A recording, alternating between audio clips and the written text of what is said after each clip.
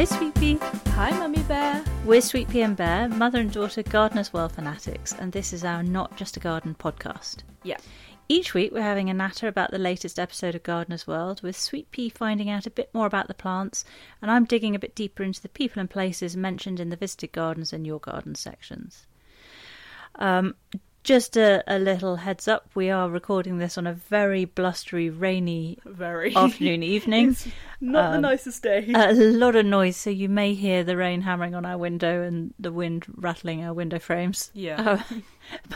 So apologies for the background noise. Yeah. Also, we have our dog with us, as always, Hobbsy, and she's no doubt going to introduce herself at some point. Probably. And also comment on anything else we're talking she about. She grumbles a lot when she's either satisfied or not satisfied. She's got a lot to say. Yeah.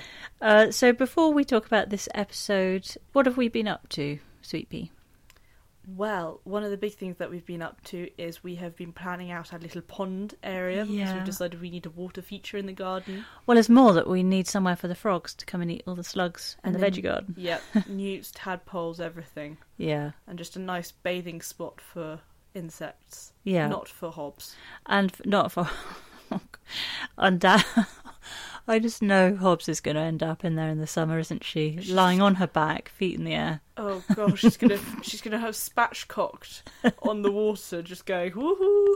Because that's what she seems to do with her legs. She seems to like spatchcock them like a frog. Frogs will be leaping out of the way. Yeah. All the beautiful insect life that's arrived. Yeah, exactly. That's the...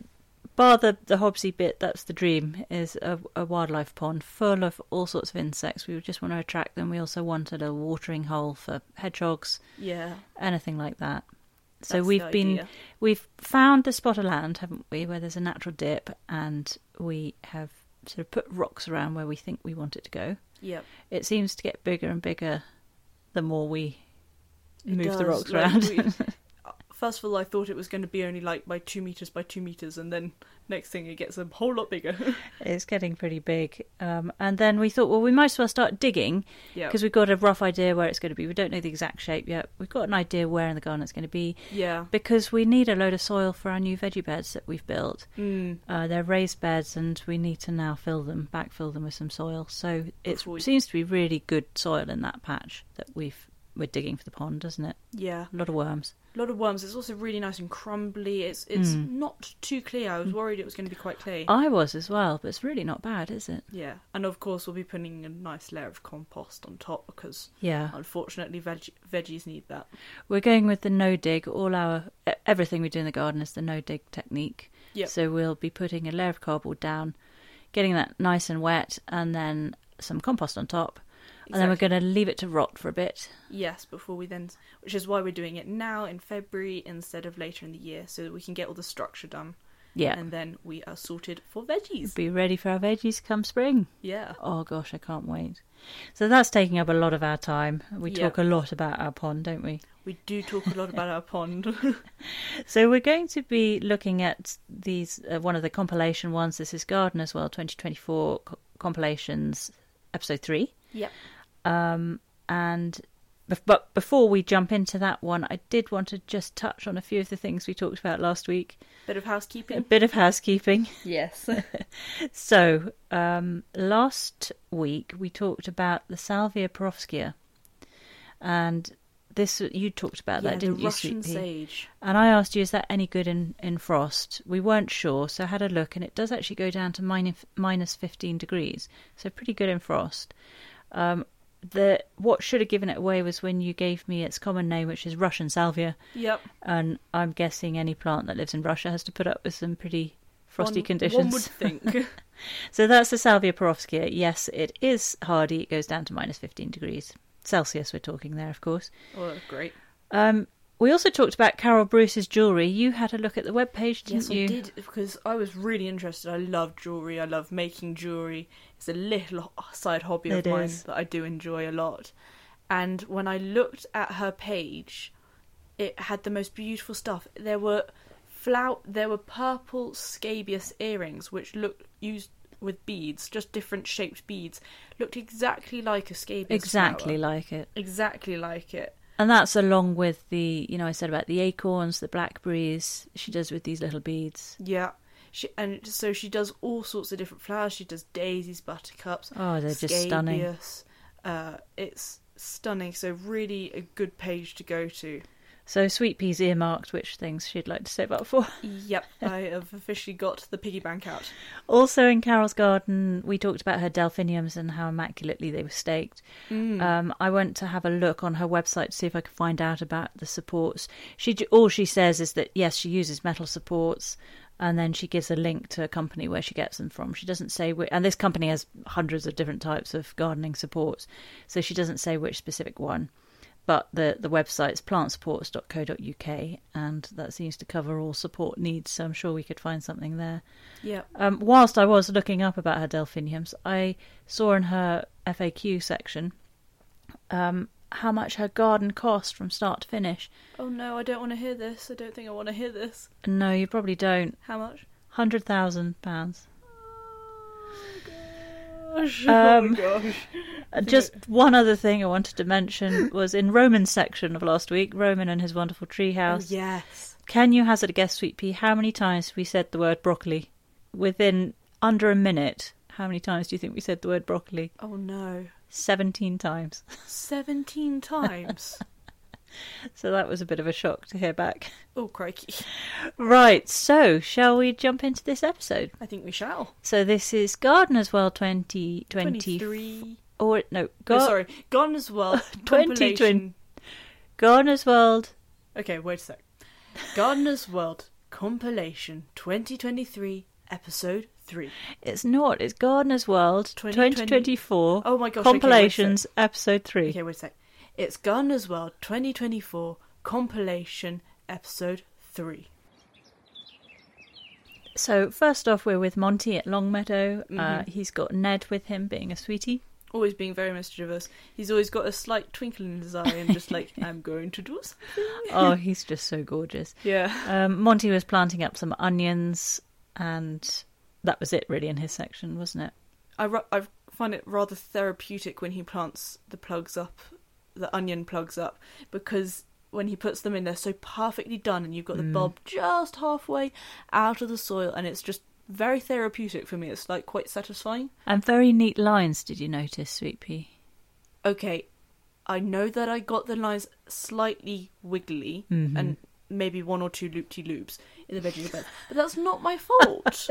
It's the seeds that went, I don't want to be here. What do you want? I don't want to be here. Did you pick up any other plants in his section?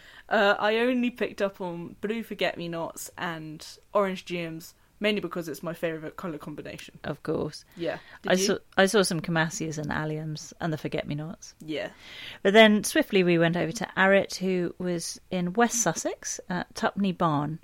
This is a charity which brings together vulnerable people of all ages, and it's run by founder Maggie Haynes, who is just inspirational, isn't she? Quite an incredible woman. Got an amazing background, actually. Yeah, which they cut that from this episode. Yeah. In the original episode back in 2023, they kept this in. Just a brief description of her background, which is how she joined the army at 16, and she was in the intelligence corps for 21 years. And she said it taught her a lot about people and a lot about resilience. Which you can completely understand. When you're in that environment, you're really pushed to your limits when it comes to emotions and everything, and then you're going to gardening where you're really kind of in a peaceful place where your emotions can almost go, okay, it's all going to be alright. Quite a contrast. It's quite a contrast, but also at the same time they're both very much so linked together because one needs to help the other. So she set up Tupney Barn 17 years ago. She wanted to teach children about the environment and where their food comes from, those sorts of things. Yeah. The plot needed a lot of work. It was a greenfield site.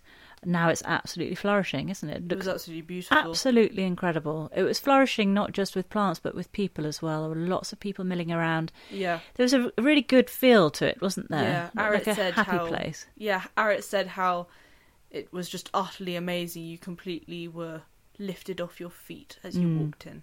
Yeah. So, I mean, in terms of plants, throughout this episode it was more about community but community gardens, really, wasn't it? Yeah, and it's more community about the people. Initiatives. More about the people, yeah. So, I mean, in terms of plants, they had veggies in abundance. Yeah, they had everything. loads.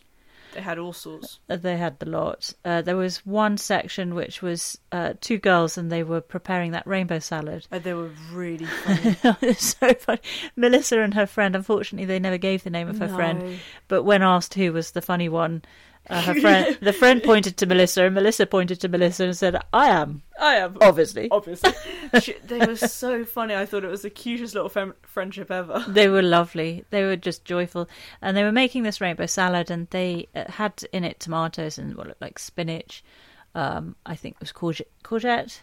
Yep. Might have made that up. Maybe. Tomatoes, I said that.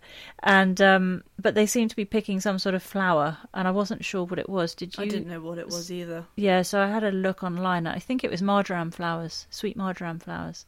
Oh, that's nice. To add to the salad. They said how they didn't know each other, but they become good friends through this. Yeah. Which is lovely. And then they talked about some of their backgrounds and some of the pressures and challenges they have at home with family members and just general sort of family setup. So this is a very peaceful place for them to come, isn't it? Really peaceful. I must say, some of the stories brought quite a tear to. I had tears in my eyes for a lot of this episode. Actually, a lot of these sections, I was either in awe of the people or felt a certain sadness about situations. It's, when they said there are 800,000 young carers under 18 in the UK, I'm welling up a bit now, to be honest. Yeah, that just blows my mind. It does. But then when you've got this beautiful, happy environment that at least some of them can go to, it just makes you happy. And that's what, there was the school family key worker, Nikki Constable, and that's what she said. She said, that it can make them feel quite isolated and alone, as they don't know that there are other people going through the same thing as them. You can understand that. Looking after family members and that sort of thing. So going to the garden helps relieve them of that stress, and just lovely. So lovely that they can use gardening for that. But gardens should be used for that, and it's why there are so many GPs which are now prescribing gardening. Yeah. It should be used for every mental illness. I feel like gardening can almost resolve it. Yeah, well, then that is mentioned about GPs prescribing gardening in the later one in Bristol, but we'll talk about that a bit later. There were a couple of kids making cheesy muffins. Oh, I love those. They looked good, didn't they? They looked really, sounded really good. So did you pick up on any of the plants, or it was just really the people, wasn't it, on this one? It was a lot about people. A few of the plants were some pale yellow daisies, lavender, rocket, snapdragons, lots of those, which are really good for pollinators, actually. So I thought we need to put those next to the veggie garden. We have them in the garden, but quite far from the veggies, don't we? Yeah, we do. So if we get them in the veggie garden, we should draw more pollinators over to courgettes. Yeah. I also saw what I thought was Lathyrus maticana, which is a kind of pinky crimson purple sweet pea. Oh. And I saw that going up a lot of kind of trellises and teepees, and I thought it might be that variety. They didn't specifically say it, so... They were pretty. They had a lot of sweet peas. Don't take my word for it. Sweet pea. Yeah. And then there was some beautiful artichoke flowers, some borage, some echinacea, and some sunflowers. Well, I had a look online to see what else I could find out about Tutney Barn. Yep. They sell their produce and it's all organic, so all their veggies are organic. Oh, which lovely. I don't know if that was touched on, was it? No, that wasn't touched on. The piece. They sell a lot of their flowers. They sell their organic veggies. They also have a Tutney Barn eco cleaning range. So they'll have things like lemon and lime fizzing toilet bombs, lemon and rosemary vinegar spray, tea tree and lavender carpet freshener, that sort of thing. So all organic. And they also do a lot of events. They have talks on various things. They had one on talks on making a talk on making honey. They got art. I want to go to that one. That would be good, wouldn't it? Yeah. Art, photography. And I did just see one other thing that sadly they were broken into in March last year, 2023. Oh. And I mean, how disgraceful is that? The charity money was stolen. The offices were just trashed.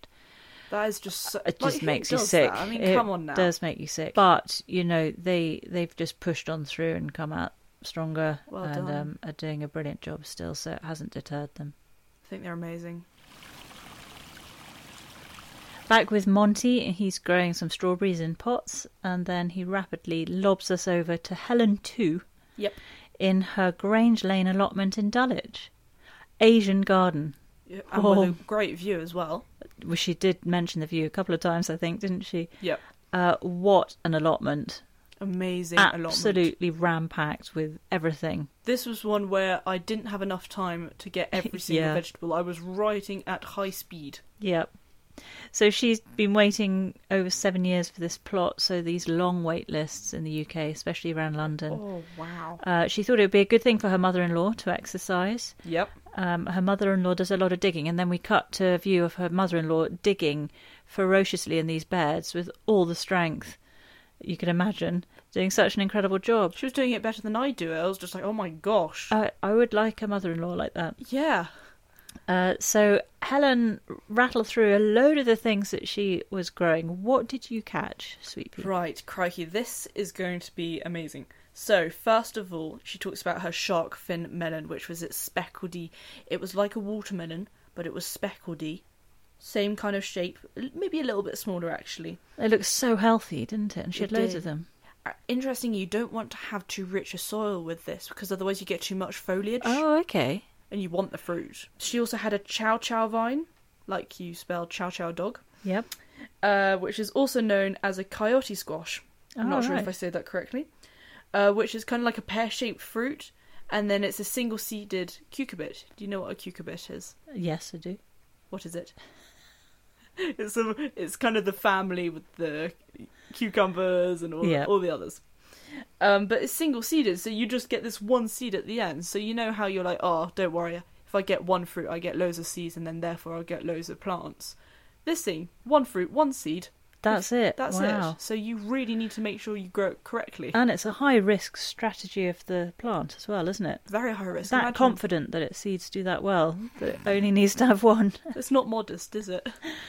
You can eat the vine as well, can't you? Or you can eat the sort of tender tips of the vine as well as the fruit, she was saying. Oh, that's nice. And then she had her winter melon, which is also called a wax gourd. And then she also had a bitter melon. Oh, wait, for the winter melon, I got donggua.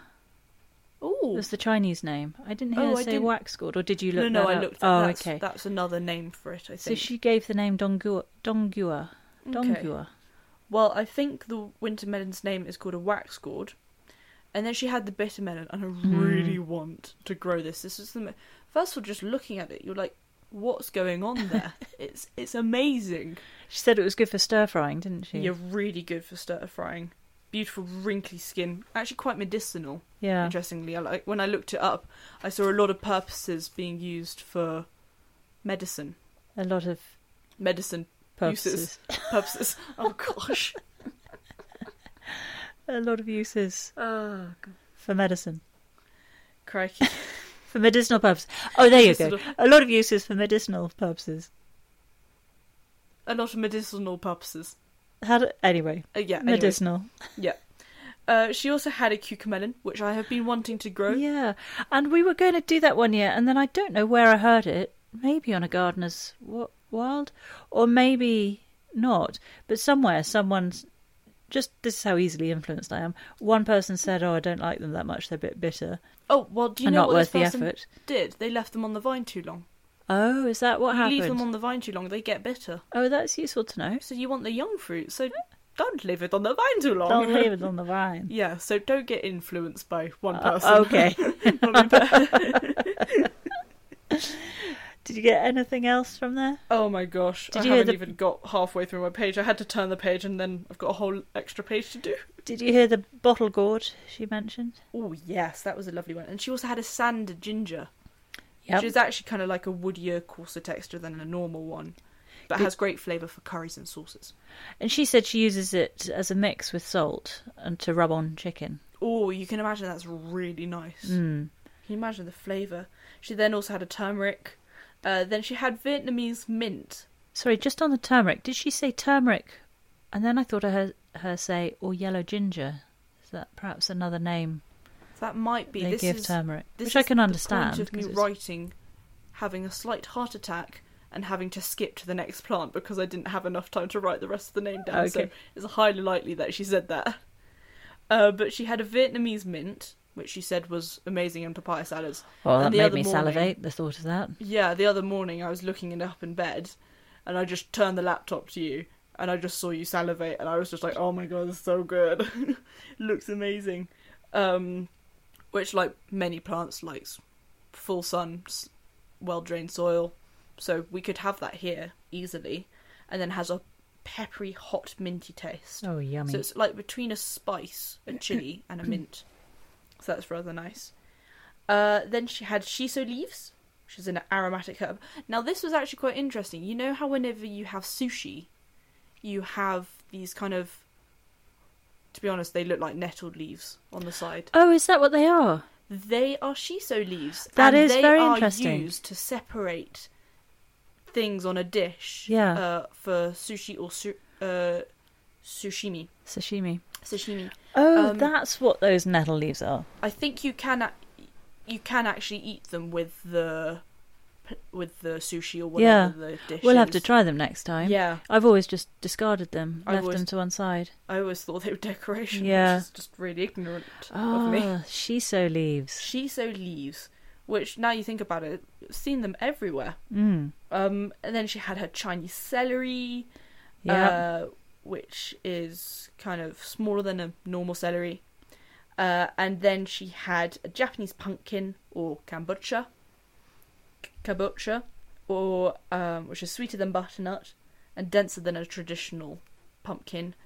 And then and then she had her morning glory, her sweet basil, which obviously is amazing for pestos. And I'm actually going to try some in the garden this year for sweet basil. Oh, lovely. Because I want loads of pesto. Yeah. Loads of pesto. We'll freeze it all up. And I think that was all I got. Well, I think you covered everything. Had to rattle those off. Yeah.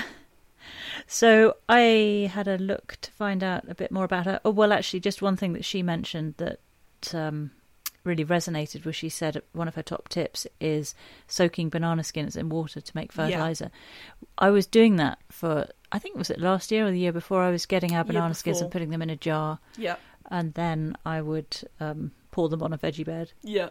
I think around the tomatoes. I can't remember now. I can't remember which veggie particularly liked it. Tomatoes they like comfrey nettle feed, so I'm sure they'll like the banana.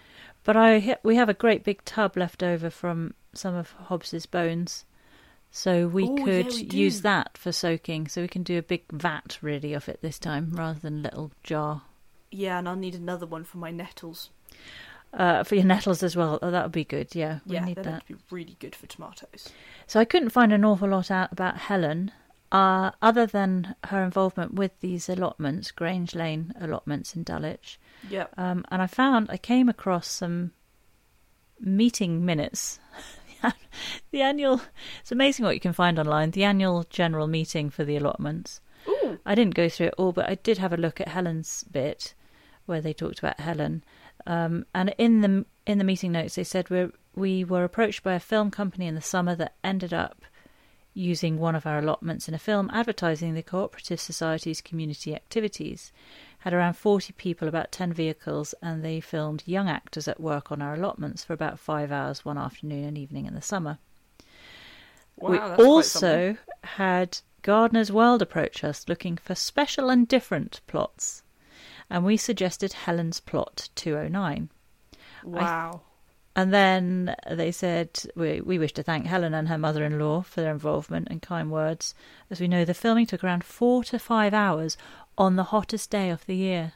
Are you serious? So, that took 4 to 5 hours and we only saw about... Just a few minutes. We have a little section and it's quite an investment if you're having a film done of your area, your garden. That's amazing. Yeah, because you really want to show as much as possible. She did incredibly well. She was a natural in front of the camera, 4 to 5 hours, and on the hottest day of the year. Oh my gosh. Can't imagine it. They also have agreed they're going to allow shallow ponds in the allotments. That's nice. So I thought that's a lovely idea. You don't really think of ponds in allotments, but no. Sounds a good plan. A nice water feature.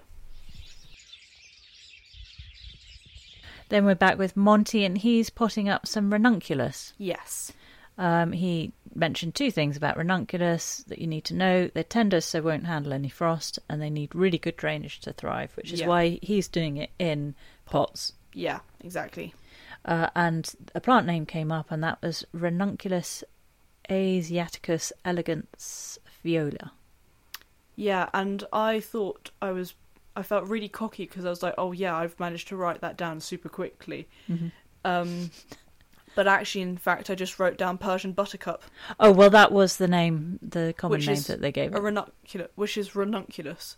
I thought, oh yeah, that's Persian buttercup just the name for all ranunculus? Yep. Oh, okay. Well, and well I felt done. really cocky thinking, haha, this is the type of ranunculus. And in fact, it was the writing above it. So, elegans viola. Yes. Is this one. Yeah. Then we go to the first of your gardens, and we meet Sandy Byrne and Yvonne, and this is again a community garden. It's at Westerfield Station Garden in Suffolk. Yeah. She saw an ad for the plot and decided to adopt it. Yeah. Is what she said.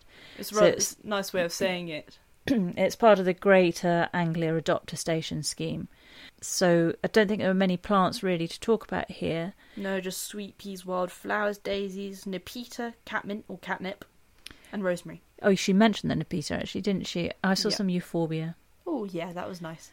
So in 2019 she took on this station space after seeing an ad in the paper, and they've created gardens to give passengers something nice to look at and a place for the wildlife.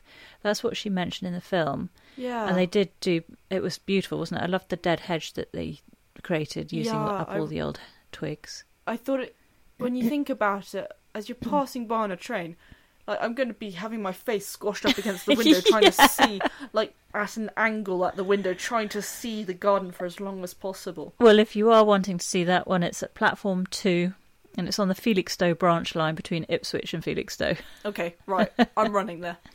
So, what I found online, she got the plot of land, and clearance started at the end of March 2019. There was absolutely nothing there. Well, there were just loads of nettles and brambles and all sorts. You can imagine. And then the 30th of April, they started laying out the plants in grids before being planted. And the plants were funded by Greater Anglia, the East Suffolk Lines Community Rail Partnerships Line Group East. That's what it says. And some plants from her garden. It says plants funded by Greater Anglia, the East Suffolk Lines Community Rail Partnerships Line Group East. And some... Okie dokie, that's quite a mouthful. It's quite a mouthful. Some plants from a home garden. On the 3rd of June, they used 29 bags of bark, which they loaded onto all the beds, just to keep the moisture in and the weeds out. That's a lot of bags of bark. So that was the process of building it. Wow. But she had quite a success last year. In August 2023, she won a prize. So this large wildlife-friendly garden that they'd developed at the station, it's been named the Bees Needs Champions. Wow. By the government's Department for Food and Rural Affairs, which is DEFRA. So there's obviously this prize given out, I'm guessing once a year, called the Bees Needs. That's a really cool award, actually. I like the name of it. I really like it. So obviously she attracted enough in the way of buzzy things and won that award. So well done to Sandy.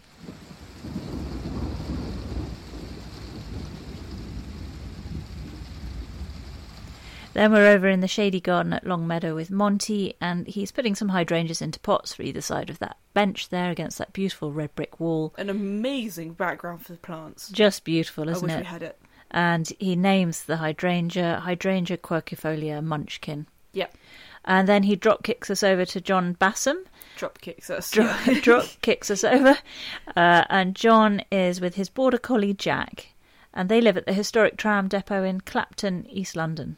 I love how he named Jack as very much so part of the family, very much so there, and I would have done the same with Hobbs. Yeah. Oh, Jack was gorgeous. He called him at one point a spinning border collie, because he does do that thing that some it's only border collies I think I've ever seen do that. I'm sure other dogs do as well.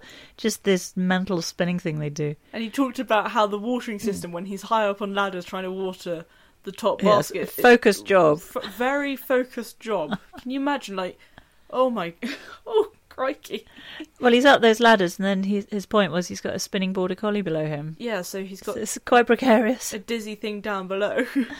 So he mentions a whole load of plants. What did you pick up on, Sweet Pea? Blimey, did he mention a lot of plants. Sure did.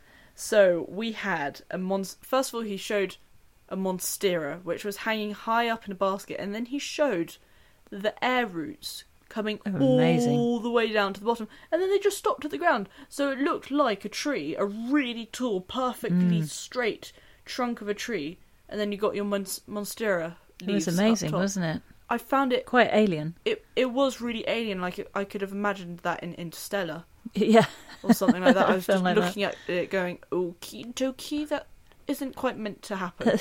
yeah. Then he also showed us his fishbone cactus, which actually has quite funny oval kiwi fruits. And you don't really think about what the fruit or the flower might look like. And I looked it up, and they were like little oval, almost like a cucamelon shape. Because this is the cactus that he said flowered every October, didn't he? It had these beautiful scented yellow flowers. Yes, he did say about that.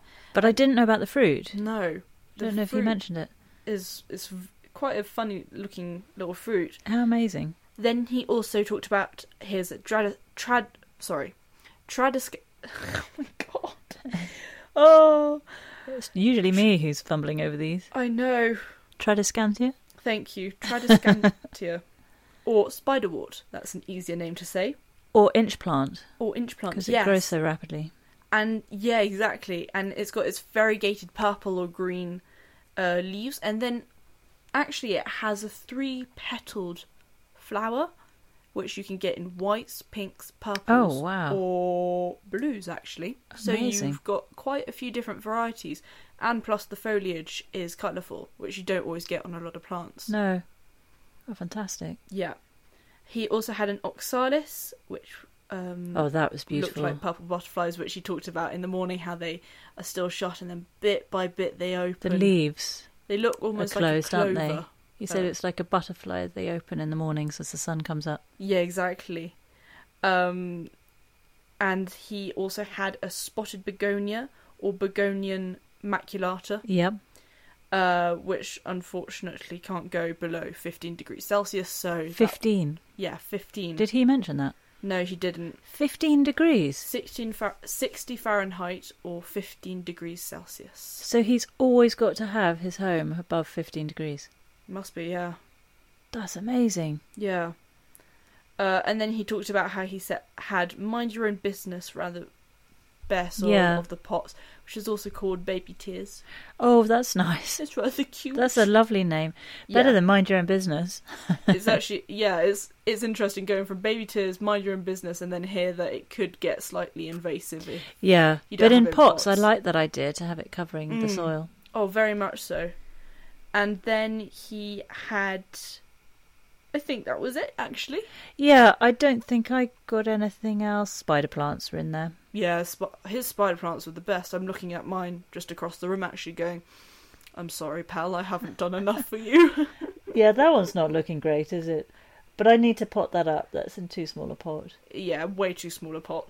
We haven't had any spider plant babies for a long time, have we? No, I haven't had a single spider plant baby. I really want a spider plant. No, I haven't had a single one. We're obviously not treating them right. No. We'll focus on that some other time. I'm very sorry.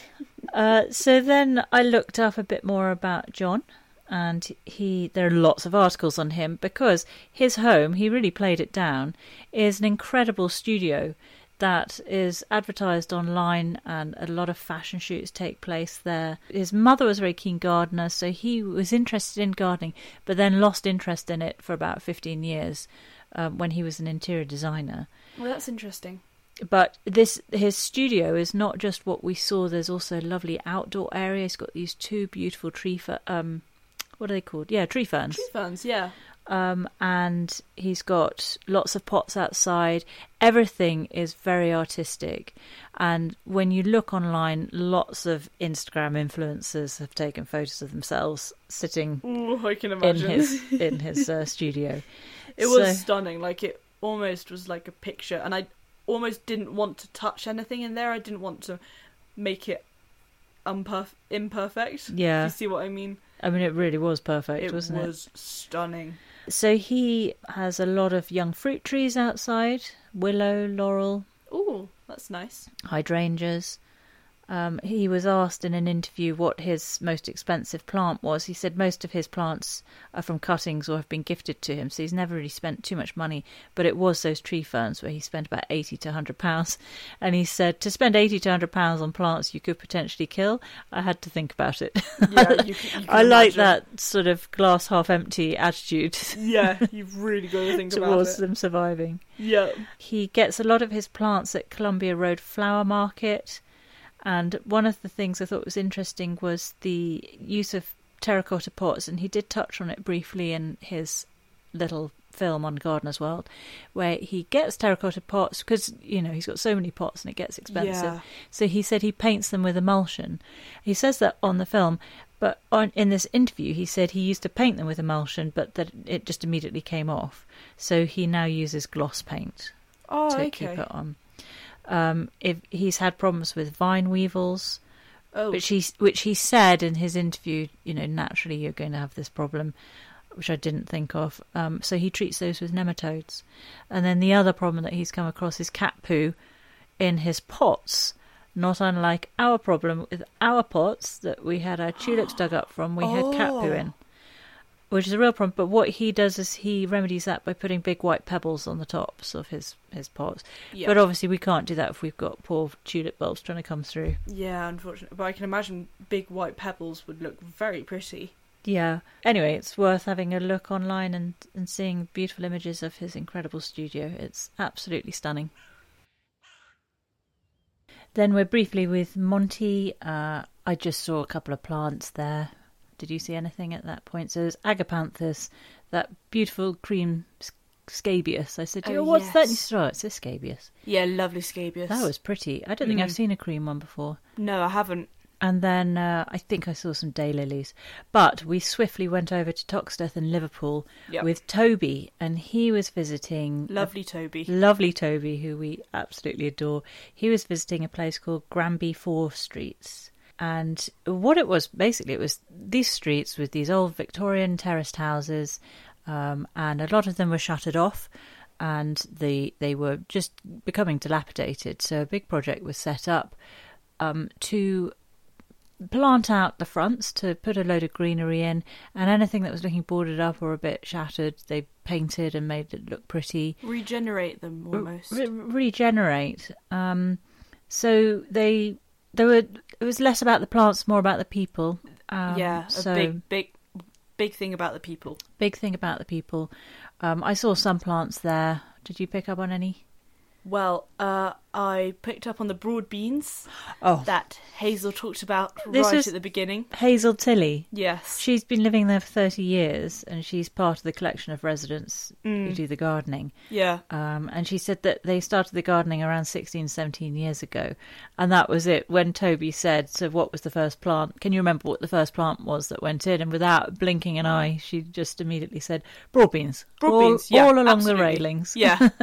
Yeah, completely. And I thought that was a really nice idea because I love the flowers. You can get some really pretty flowers, really actually. Pretty flowers, yeah. And then you have a beautiful pods, which then obviously you can harvest. So yeah. It's kind of a good all-rounder. She was lovely. Yeah. She said, when Toby asked if she considers herself a gardener, she said, we try things out. If it works, we do it again. Yeah. And then Toby just said, like all of us. It's a good philosophy, I think. Really good philosophy. She said, I play with plants and soil and sometimes it's successful. Yeah, very much so what we do. Some of the plants I saw, there was a brief image of lavender against the black railings, which I always think is a nice juxtaposition, isn't it? You really you've actually warmed to black backgrounds, having like a dark black fence panelling, walls, or iron bars or anything, because it's such a beautiful background and it really kind of helps lift. It does. All sorts of surprisingly pretty flowers. Yeah, but I love the black railings with the purple lavender. Such a pretty combination. Yeah. I think there was some yellow hypericum. Oh, I didn't spot those. I saw some pink valerian just because I love pink valerian, so I'll always spot that. Yeah. Foxgloves, there were some buddleias, marigolds, all sorts of colours. It was stunning. Even the back streets and even the back alleyways were stunning. That's right. And we were taken round to the back alley, as it were, by Toby, and there was Liz and Paul, who he met with. They were a funny couple. Really funny. I loved how endearing Paul was, and he was just like, I said she could put a few out the back, and then next thing it just builds up, and you know what it's like. It's just like, oh, I'll put one. Okay, now it's going to be two, and it just goes from there. He said it was just going to be a few plants, but they kept coming. Yeah, exactly. But they cleared out this back alley, which was full of all sorts of old mattresses. They had to clear it all out. But now it's this beautiful little haven. They're often out there at 11 o'clock at night. They put chairs out. They encourage all the residents to open their back gates to come and use that alley. So they put chairs out for everyone to come and sit there. Oh, that's lovely. It's just another little sanctuary that they've created. It was beautiful, and you had greenery up both sides of this alleyway. Yeah. I really, really loved it. Yeah. I loved everything about this segment. Granby 4 Streets, what an incredible setup they've got. Then the pièce de la résistance was the Granby Winter Garden. This was amazing. This was actually where I got most of the plants. Because we talked about this 25-foot Himalayan birch. Incredible. Which is enormous. And I'll let you talk a bit about kind of what this winter garden is. But there were also begonias, ferns, tree ferns. Oh, yeah. And so it was this proper kind of foliage haven, I'm going to call it. It was like a conservatory, really, wasn't it? A really large botanical conservatory, almost. I loved it. So they said that it was a couple of the houses that weren't in good enough state to renovate, so they decided to clear out the floors and just create one big open space up to the top. Glass roof to it, and just created another incredible sanctuary, completely different to, for example, the alleyway and the front gardens, but just equally spectacular, equally beautiful. Yeah, it was like a tropical glass house, wasn't it, in the middle of Liverpool? It was really lovely, and actually it felt quite warm and cosy in there because it had these beautiful red brick walls and you had the sunlight coming in. It was beautifully done. Yeah. Really sympathetically done as well to the building that remained. Yeah. So I had a look online to find out a bit more about Granby 4 Streets. Hazel had mentioned how there are now wait lists to move to that area because everyone wants to live there. Quite a good... I mean, you can completely understand it, can't you? I would want to live there. I would want to live there. I can't understand why you wouldn't want to live there if you want to be within a community. It's just how fantastic. And everyone seems to be really working together. On their website, they talk about their vision of the street being full of plants, being one of the greenest areas in Liverpool. Yeah. They wanted to keep it architecturally rich, so being sympathetic to the Victorian buildings, using modern architecture as well. And with all the renovations that they were doing, and they also have a very thriving multicultural, multiracial community. And another one of their visions is to be sociable, safe, and a welcoming space. That's so lovely. Can you imagine going to live there? You would have no problems. You'd feel so safe. So safe, and as we always say, you know, just to have some green space like that, even in a built-up city, it's amazing. Oh, just incredible. Yeah. They also have a street market every month on the first Sunday. Oh, that would be... Can you imagine how much fun that would be? Amazing. And how beautiful it would be as well. So they've got a fantastic website. I'll put the details of this podcast underneath the podcast. You can get details. I'll be putting links in, and I'll put a link to this because it's a very well structured website as well. Everything they do is really done to a fantastic level of quality. So really lovely to see that. Back with Monty, and in his wildlife garden, he says ponds are essential as are trees. So what did we do? We started digging a pond. Exactly. Not that we hang off Monty's every word. No, not like we're just rushing out the door going, right, pause. Monty says dig a pond. We've got to dig a pond. Couple of plants that he was putting in the ground. Did you get their names? Yes, so I had the Liatris, pretty purple spires. Which you said before he even mentioned it. I'm so impressed at how you're learning all these plant names, Sweet Pea. It's a rather lovely one that we actually have in the garden. Yeah. And I really like it. It's beautiful. It's beautiful. He described it as a bit bottle brushy, but I like the bottle brushiness. Oh, I actually try and look for plants sometimes that look like bottle brushes. Yeah. I just find it quite an unusual shape. They thrive in our garden, actually, don't they? So they obviously don't mind drought and lack of water. Yeah, that's really nice. And also butterflies, bees love them as well. Mm. And then he also had his September charm, Japanese anemone, which was a pale pink. Very pretty anemone. Very pretty. Then we went straight over to Donna Harvey Bailey in Staffordshire. Yes. And she was making these twig cages for fluff and fleece for the garden birds. In the most perfect, beautiful shed I think I've ever seen. Goodness me. The most incredible potting shed. Everything. It was amazing. Everything looked like a show home. I mean that in the nicest possible way. Yeah, it was obviously a working home, but it just was so perfect. Did you see the table? It was beautiful. Did you see the table? Did you see the side cabinet? Did you see the tiles? Did you see the pots? Did you see Donna's jumper? Yes, I saw Donna's jumper. I loved her jumper. I was like, I need to get the same jumper. Please, Donna, please tell me where you got that jumper. Where did she get her jumper? It was amazing. It was so cool. It had rainbows going down the sleeves. I thought I'd gone to heaven and come back again. And it was navy, wasn't it? It was navy. It was navy with rainbows. I don't want poor Donna's section to just be about her jumper, but we really did love her jumper. For me, it was about the jumper. I need to try and find out where that's from somehow. Yeah. And that was the other thing. That amazing central bench in her potting shed. Yeah. I looked that up. That's a 300-year-old oak tree from their farm. Wow. You're kidding me, and they've made that into the most beautiful, polished table. Well, so Donna and family have an incredible garden. It's absolutely vast, and it seems to have all different sorts of sections. It's got an epic greenhouse, one of those which has the coal frames attached. Wow. Quite sort of big and Victorian looking. Oh, I'm going to get jealous.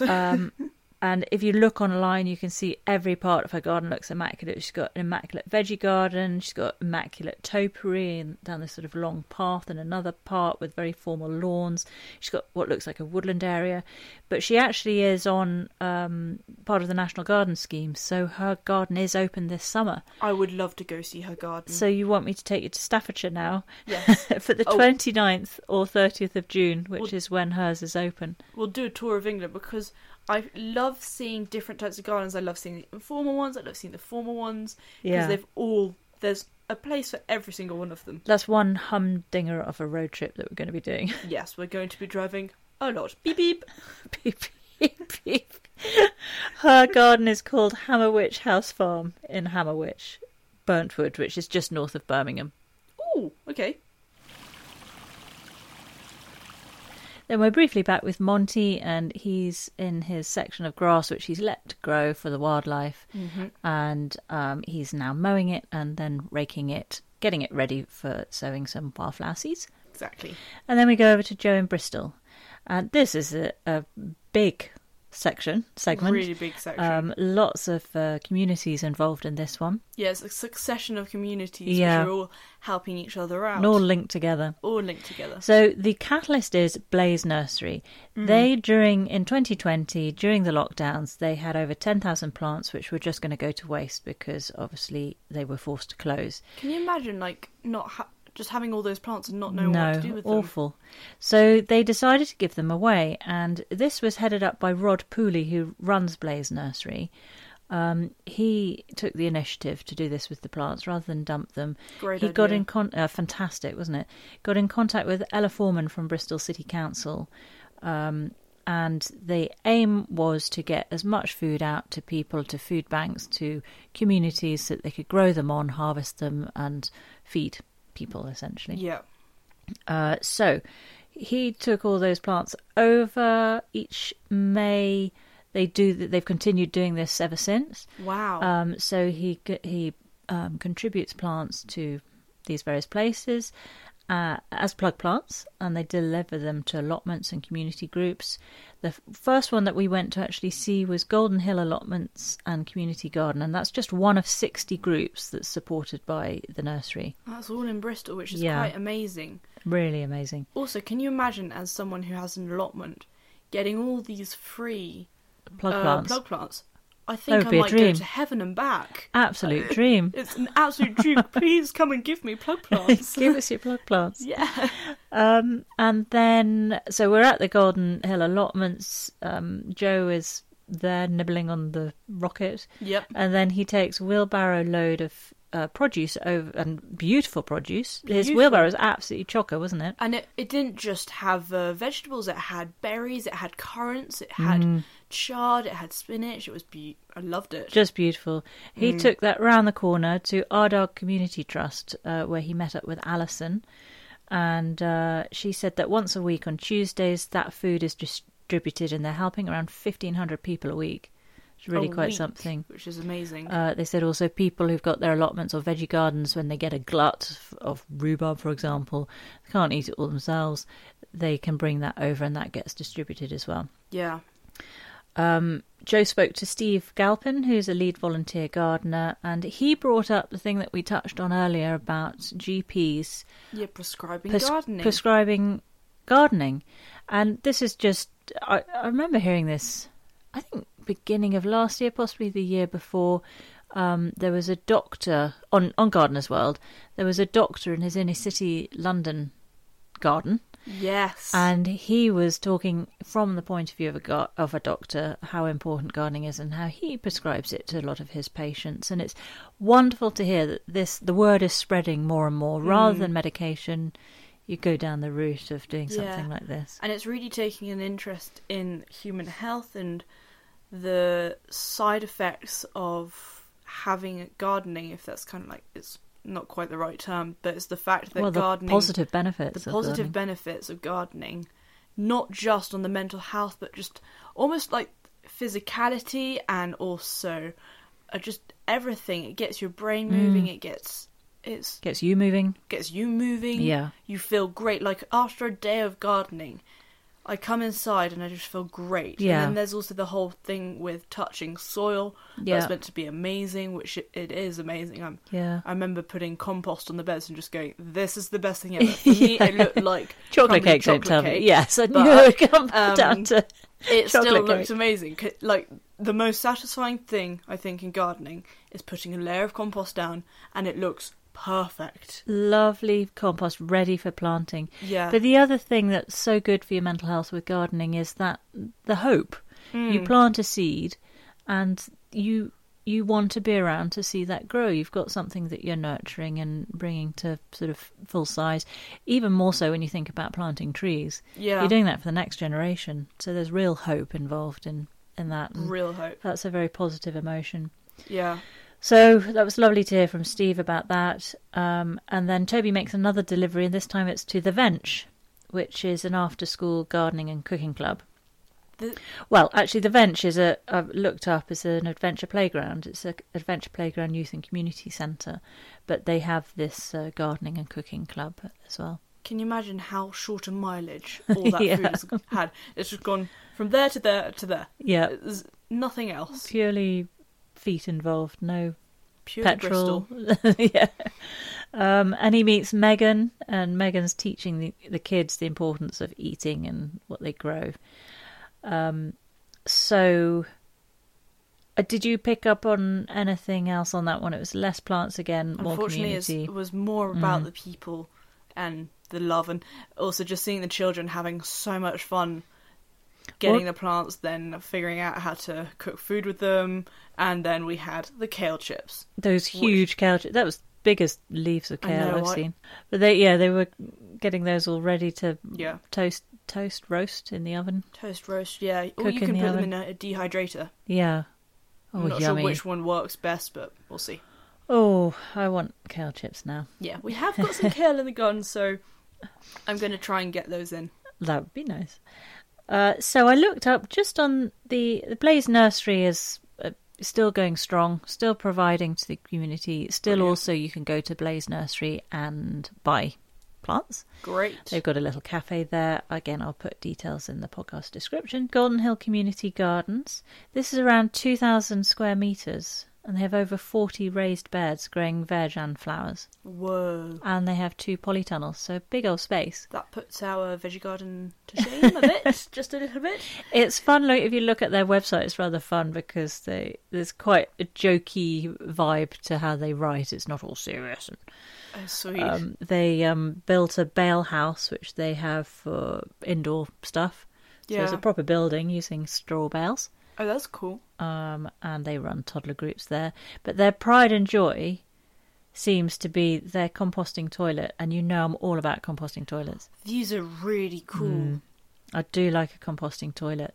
If they were more accepted in society, I would have a composting toilet in our house. But when you have like the proper, that you can have composting toilets which have which are split into 4 or kind of into segments like a cake. Underneath. Segments, and then it turns to the next turns segment. Round. Well, so this nice. one, what I'm gathering is you get different types of composting toilets, but they're having to sort of move it to another segment, something like that. Anyway, they give a little diary of the first couple of a diary of people going. Yes. I'm not sure about this. Not even that. It's just whoever writes their blog is very funny. There's a lot of wit in it. It did make me chuckle.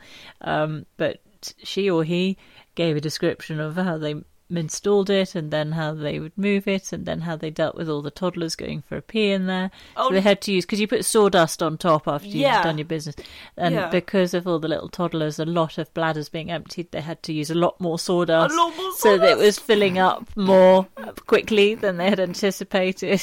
Can you imagine the toilets going, I don't know why it's filling up so quickly? I've never imagined a toilet saying that. No, the toddlers. Oh. Why did you think I was calling the toilet I have never filled up so quickly. You have no idea. This has been so difficult for me today. I thought you were dramatising the toilet. No, I'm not dramatising the toilet. Okay, I'm back with you. So the toddlers are thinking that. Toddlers going, I don't know why it's filling up so much. Yeah, I'm sure it's a great concern for toddlers. Great concern. I think they've got too many other important things to worry about. Their brains are firing on all cylinders. But what I really like is that they even intend to use the byproduct, shall we say, as fertiliser for their beds. But they have stipulated, don't worry, we're not going to put it on the veggie beds, we're going to put it on just the flower beds. Oh, okay. But great, so that's all getting reused. That's nice. That is actually repurposed. I'm all right with that on the flower beds. I'm all right with it. Because I might even be all right with it on the veggie beds, because it's after a number of years, I think, the process. It's not a quick process, so when it's really broken down, I think at the end of it, I mean, you're happy to put horse manure on your beds. But horses don't eat meat. Cow manure. Yeah, but it's still a byproduct of said horse or cow. It's just a byproduct of a toddler. Still a byproduct of a toddler. So you would accept any toddlers who are vegetarians, you would accept. You're making me sound omnivorous. Omnivorous. I think it's an interesting concept. I think so, yeah, very interesting. Anyway, we'll move on swiftly. Our Dog Community Trust. That's a charity run by local volunteers. That's the one where Alison was chatting to Joe. Oh, yes. They have a community cafe, tennis courts which you can hire, and a lovely indoor and outdoor space for hire for birthday parties, that sort of thing. Cool. Sort of place I used to take you when you were little, actually, for your birthday parties. I remember doing a lot of birthday parties in kind of gardens. And yeah. It's a lot of fun. And community halls. Yeah. They run a lot of events as well, such as Tai Chi. Got a lot of kids' clubs, of course. And then they have a club called Cook, Chop and Chat, which is I thought that was rather lovely. That sounds really cool. Turn up, do some cooking if you're not that competent in the kitchen. Or if you just don't have many people around you and want to be a bit sociable. Yeah. It's a great way of doing it over something to cook. Sounds great. Chop and chat. And then finally they have a repair cafe, which... do you remember our friend Andy? What did he have that he needed to take to Repair Cafe? He had wasn't it a blender? A blender, yeah, a kitchen blender, and so he took it off to this Repair Cafe, and they turned it off and on again, didn't they? Well, he just hadn't flicked on the right switch. It was like the simplest thing to do, and he just. And Andrew's really techie as well. Like, he knows really all things tech. He's always helping me with tech stuff or musical instruments and all that gear. And yet he had to flick a switch. Just need to turn it off and on again. Yeah. Happens to the best of us. And then finally the Vench. So that's the one where Megan was teaching the kids about food. Apparently that was built on waste ground and opened in 1972 by John Cleese. I don't suppose you know who John Cleese is. No idea. He was... do you know, I'm not going to go into detail about John Cleese. He was a comedian from my day, anyway. Oh! And the Venture is an adventure playground, as I touched on earlier. It's a youth and community centre, and it's run by the charity Groundwork South. Beautiful adventure playground and beautiful indoor space as well. Very sort of bright colours and beautifully painted. So some lovely community trusts and gardens and all sorts there in Bristol, benefiting from the Blaze Nursery. All benefiting from there. And then finally for this week we meet the three sisters, and this was looking back at all, because they've had a lot of little slots, haven't they, through 2023. I've really enjoyed whenever I've seen them. It brings me so much joy. So they introduce themselves, and Mandy says, I'm Mandy. Kirsty says, I'm head gardener. And Rebecca says, I love Michael Jackson. I absolutely loved that. It was just perfect. They all had their little thing to say. Oh, and then they do the characteristic ta-da! Yeah. It's a sort of bittersweet one, this one, because we all know the very sad news. Of the sad news about Becky dying in October really last year, 2023. So really, really sad sad to know that, and also it was tinged with the sadness knowing that that's the situation now. And this little slot was a kind of homage to Becky, and I thought it was a very sweet one because they showed these really lovely moments with Becky and Kirsty and Mandy in the garden. Do you remember Becky was watering in the greenhouse, I think, and then she gets distracted, so she starts moonwalking. But she did it really well. It was a pretty nifty moonwalk, wasn't it? It reminded me of me, actually, when sometimes I'm eating and then I get distracted with you do a little music dance and I start dancing whilst having food in my mouth. Little upper body dance. And so happens. I completely understood Becky doing that. I was just like, yep, I'm with you. You've done that from a toddler. In your high chair, you would eat, and then your upper body would do a little dance. Mandy's showing Becky some asters. Yeah. And she says, "Oh, Asda like the shop," and Mandy says, "No, not Asda like the shop." Asta. It was really sweet. And then you had Kirsty, head gardener, showing making a beautiful fairy garden. Oh, that was so sweet, wasn't it? That was really, really sweet. Oh, it was just gorgeous, and just melted my heart when Kirsty says, "Surprise, darling." Oh my goodness, and when they give each other the most gorgeous hug. The biggest bear hug. Oh, look, I'm welling up again. Yeah. The biggest thing for me from this is I truly hope that Mandy and Kirsty continue showing their garden. I hope they do, because they bring a lot of joy, don't they? They bring so much joy. So that was Gardener's World 2024 Compilations, Episode 3. Yeah. I said it right. We got it right first time. First time.